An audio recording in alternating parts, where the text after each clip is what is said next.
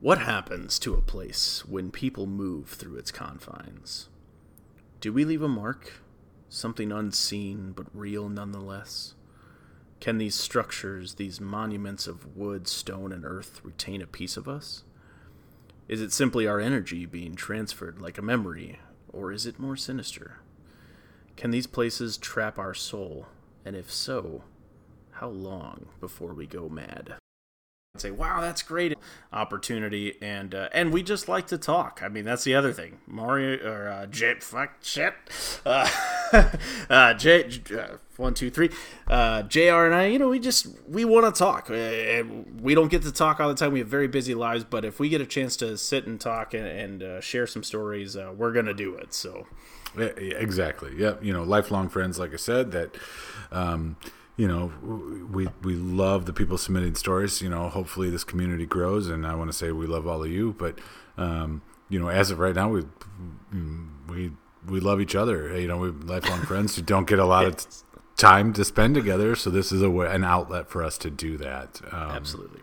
But while at the same time, also what we're hoping is creating that space for people who need that space. Absolutely.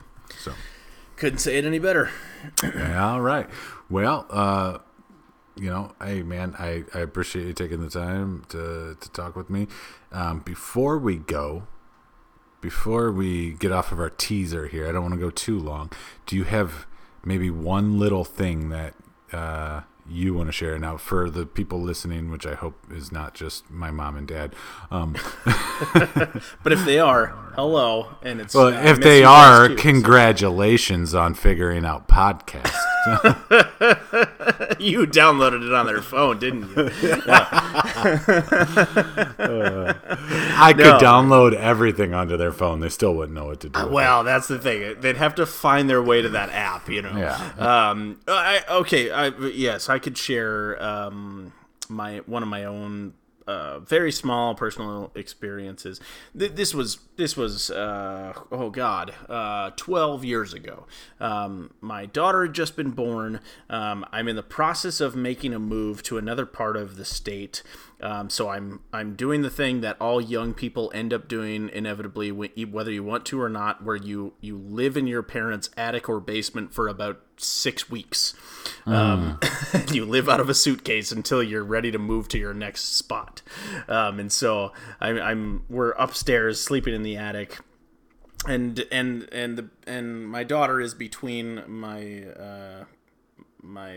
partner at the time, my ex-wife, whatever you want to call her, and she's there, and she's in like a little sort of mini bassinet thing, so she's protected, whatever. But for whatever reason, my hand in the middle of the night kind of went across my body and sort of hit her body and woke her up, and so she started screaming. She's an infant, but it woke me up instantly. Woke my wife up at the time, and so it was just like a lot of panic and whatever. But I also felt like, and this is, maybe this will connect with somebody. It felt like I couldn't get the words out. It was like I couldn't speak properly. There was something else kind of in the mix.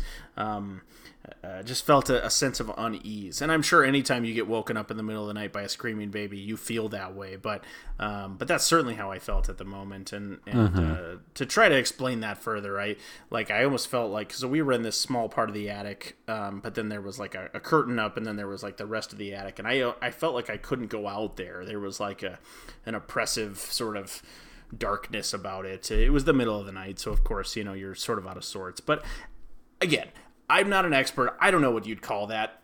Just nerves, overstimulation, being in a new place, being tired, whatever. But it did feel, it was like a very real experience. Again, the hairs. I mean, obviously, it was a real. It stuck with you to this point. It stuck with me. Yeah, absolutely. You're talking over a decade, and you still think about it. Yeah, so. It gave me chills. It sort of made me weary. And my parents still live in that house, and when I go back there, I've gone up to the attic, and normally it's fine, but at certain times I've gone up there and felt a little uneasy. So take that as you will. But so if my parents are listening, maybe take a thing of sage up there or something. I don't know, but just before I come visit you in a few weeks. But no, so that's just a small, brief little story. But yeah, again, I've got more. I think we've all had those experiences. So yeah, you know, yeah, no, I understand that. It's like we said, you know, it's one of those things. It's unexplained. It happened to you, and I'm going to believe you before not believing you. I don't think you're making it up, and that goes for anyone submitting a story. You know, we're going to take it in good faith, unless you're telling me that, you know, fucking ghost lifted you into the air and flew you over the city of LA. You know, I'm like, okay, maybe we would have heard about that in the news. You know, like so, but.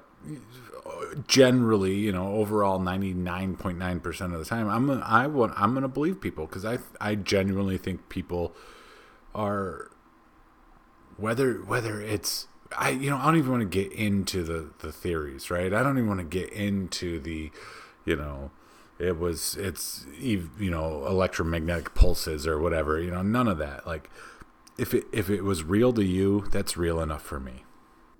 Yes. Yeah, exactly. Well, thank you. And I appreciate that.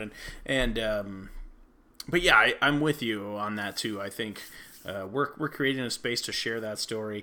We're not really trying to apply a whole bunch of like scientific technique to it. Exactly. And understand. It's more like we're just interested in what your story and experience is. And then we'll have some communication about it and allow the community to sort of dive into that too, maybe. But yeah, I mean, certainly.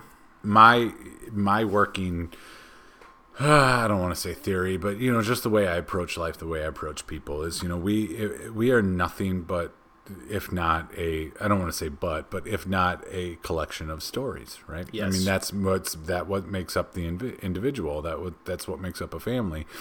And, you know, those stories can be pleasant. And sometimes they can be not so pleasant, or they can be downright terrifying. Absolutely. Yep. But you know, it's one of those things that I want to hear them. I'd love to be a part of your story. Yes. I'd love to make that, you know, your you know, even if it's just a line in a chapter of your story, I would love to be a part of that and share that to the world. So, you know, that's what we're hoping to create here. Absolutely. Yeah. So without getting too,